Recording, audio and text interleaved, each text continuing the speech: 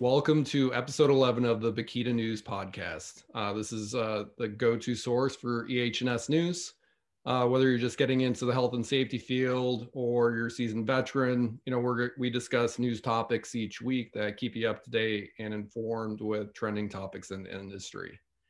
Last week, we had discussed the Husan, China gold mine, where 22 miners were trapped underground after an explosion. And we also discussed the U.S. Department of Labor's OSHA proposed updates to the HAZCOM standard. On this episode, we're going to be discussing an article on the effectiveness of double masking and an article on the 10 most dangerous jobs in America. So there was an article posted by the Wall Street Journal on February 10th. And the article was regarding a study that the CDC released, which finds that wearing double masks or a single mask that's actually fitted to your face more closely offers a substantial reduction in the risk of COVID-19 infections. That information was part of the CDC's Morbidity and Mortality Weekly Report. And in the study, in lab tests, the CDC found that wearing a 3-ply cloth mask over a 3-ply surgical mask blocked 92% of the particles from a cough. Now, this was much more effective than a single mask or a surgical mask alone. Blocked 42% of the particles, and wearing a cloth mask alone blocked 44.3% of the particles. So experts still say that people should wear N95 masks, and that's what they're recommending, partly because they block 95% of the particles. But one of the concerns is that with the new variants to the virus that are more transmissible, they're concerned with, they want to make sure that people are using all the precautions that they have available to try and cut down on transmission of the virus. So the CDC is trying to accomplish two goals. The first of which is to convince people to wear masks in the first place. And they're also trying to offer options like on their website, which will help people try and find a solution and to like a face covering or, help them to like properly fit whatever face covering they're wearing, whether it's a surgical mask or a cloth mask or, one of the other forms of masks that they have out there on the market. And masking is still one of the most effective means to prevent transmission of the virus, and it's critical to slowing the evolution of the virus. So if the virus is being transmitted less, then it has less of an opportunity to mutate in the environment, and that prevents the virus from becoming more transmissible to people, if there's a mutation or a variation to it. Also in the lab experiments, double masks were also more protective against aerosols from breathing. So they blocked 83% of aerosols emitted during a 15-minute breathing session. So there was a person in the room who was breathing for 15 minutes. They blocked 83% of those particles. And they found that, if there was another person in the room and they were wearing a mask too, 96.4% of the particles were blocked from the people breathing in the room. So, it just shows you that wearing a mask not only helps with, transmission of the virus, but, if everybody's doing it, you increase the effectiveness of that. So other interesting things that they found is that they had tested the effectiveness of a medical or surgical mask that was better fitted by tying knots behind the ear loops and tucking the sides closer to the face. And the mask, a mask that's normally 42% effective, just by making the small modification to the mask, they found that the effectiveness went up from 42% to 64.5%. So just by making sure that the mask is properly fitted will help with the effectiveness. And the same can be said if you're not wearing a mask properly. Like if you have it not covering your nose, then it's not really effective at all. So you have to wear these masks appropriately in order to get the full benefit of them. I think you're right. I think if people are wearing them properly, they're definitely more effective. I do have a couple comments though, because I think what people are missing, another part that they're missing is the social distancing part. And I think it's great that they're finding that double masking is effective. However, I think might be better for like breathing purposes and stuff like that to just wear one properly, or like get an N95 or a KN95 like Barton was talking about in one of our other podcasts, or, just stay home. Just don't be in contact with people for long periods of time. I think maybe the best situation for people to double mask is if they are around people a lot and maybe they're traveling to different places where the virus can be more transmissible. I don't know. Me personally, I don't think I would wear two. So my wife works at like a healthcare institution, and she has access to like a whole range of masks, and she wears, she has like a cloth mask that she wears from time to time, and she'll wear surgical masks other times. And then I've tried out some of the different masks that are out there. Most recently she had, like, if you ever seen those masks that kind of look like a duck bill. Yes. Right. Yes. I mean, the main thing about that is like the way it like fits on your head. It's very similar to like an N95. Like you don't have the ear loops that kind of goes around your head, but like it actually was very like snugly fit like around your face, like more so than some of the other masks I've worn, whether it's a cloth mask or just a surgical mask. Like it actually fit much better.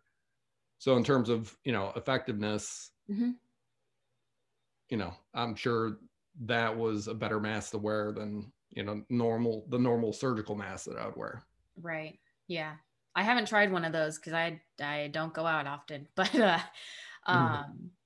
yeah, I think there's a less chance for the mask to like droop below the nose, if you have a more fitted mask. And yeah, I don't know. I think two's a little too much. But yeah, cool. All right.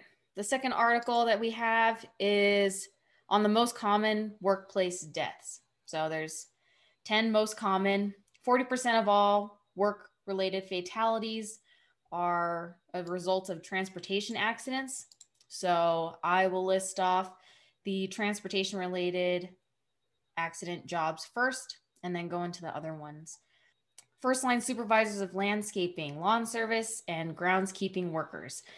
They spend a lot of time in cars traveling from different sites, which puts them at a higher risk for transportation accidents compared to other industries. Another one is construction trades and extraction workers. They too travel a lot. It says that 2/3 of the people who died in this industry in 2018 were independent workers. They can also be at risk for slips, trips, and falls incidents, and also contact with objects and equipment. Farmers, ranchers, and other agricultural workers are also at risk. They do spend a lot of time on the farms and outdoors, but they have to travel from site to site as well, which puts them at a higher risk for transportation-related injuries. And this group this industry, they get a lot of on-the-job training, and most of them don't have a college education. So that's just a little bit of demographics for that. Driver, sales workers, and truck drivers. Obviously, they're in transportation vehicles, puts them at a higher risk on the road. And Then there's refuse and recyclable material collectors. They obviously drive vehicles too. And they also have incidents related to, or well, their transportation related incidents are, what is it called? Correlate with weather conditions as well. So all these people who are traveling, it's not just, people on the road, but it's also the weather conditions that have to be considered as well. And then lastly, we have aircraft pilots and flight engineers. These too are in vehicles, but they are in the air. Their incidents involve plane crashes, and most of these incidents occur in the private sector for some reason. So those are the transportation related jobs. And then we have structural iron and steel workers. Not a lot of people in this industry. And since there are fewer people in the industry, the death rate is higher for them. They work at extreme heights, so just falls, but those can be pretty dangerous if you're not careful. Roofers as well, they have fall hazards and heavy lifting, climbing, bending, also uncomfortable weather conditions for these guys. Second to last is fishers and related fishing workers. And most of these accidents occur while they are at sea. So boat accidents or falling from boats, which can be terrifying if there are some, what's the word I'm looking for? I forget the word. Sea creatures. Yeah, some nasty sea creatures. That'll be difficult to deal with as well. And the last one is logging workers. So these guys get hit by falling objects when they're felling trees. They can also have accidents related to operating machinery. So operating the equipment related to log work. So those are the 10 industries or 10 jobs that are dangerous. Lots of slip, trips, and fall hazards, lots of equipment hazards, lots of transportation hazards. Yeah, I mean, you don't want to, I know like planes are dangerous because if something goes wrong, they fall out of the sky, but I guess it's not one of those things that you want to see in the top because it just tells you that it seems like it's more common than people would like to think. Only in the private sector though. So let's just keep flying public, commercial. All commercial jets. That's it. Yeah.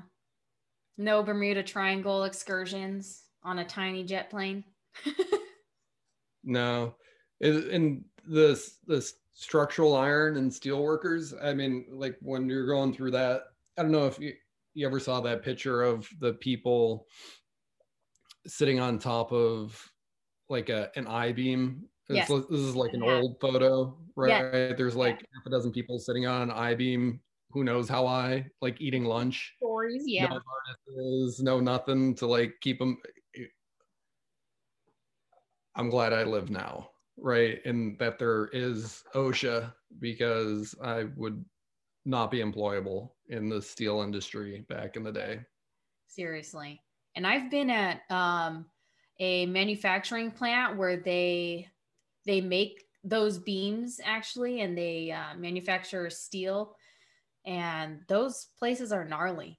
You're not even they're not even working at heights in that one. They just work with very hot metal and like big pieces of equipment. Yeah, I would say for the most part, I mean, these,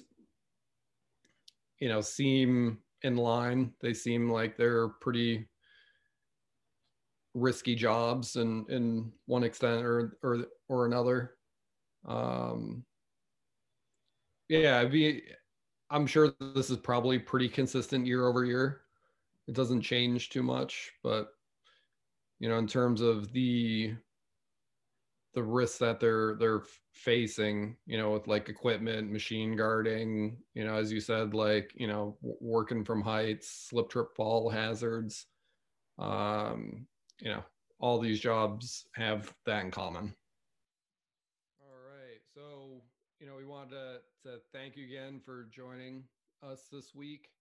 We hope that you enjoyed our discussion on the two articles. As always, you can head over to bakita.org. You can join our mailing list. You can also find the links to the articles there and any resources. Just remember, you really help us out a lot by subscribing to our channel and signing up for the newsletter. So, please do that on the website or on YouTube. You can also find our podcasts on Spotify or whatever platform you listen to. So make sure to subscribe, and we'll see you out there next time. Thanks, guys. Thank you.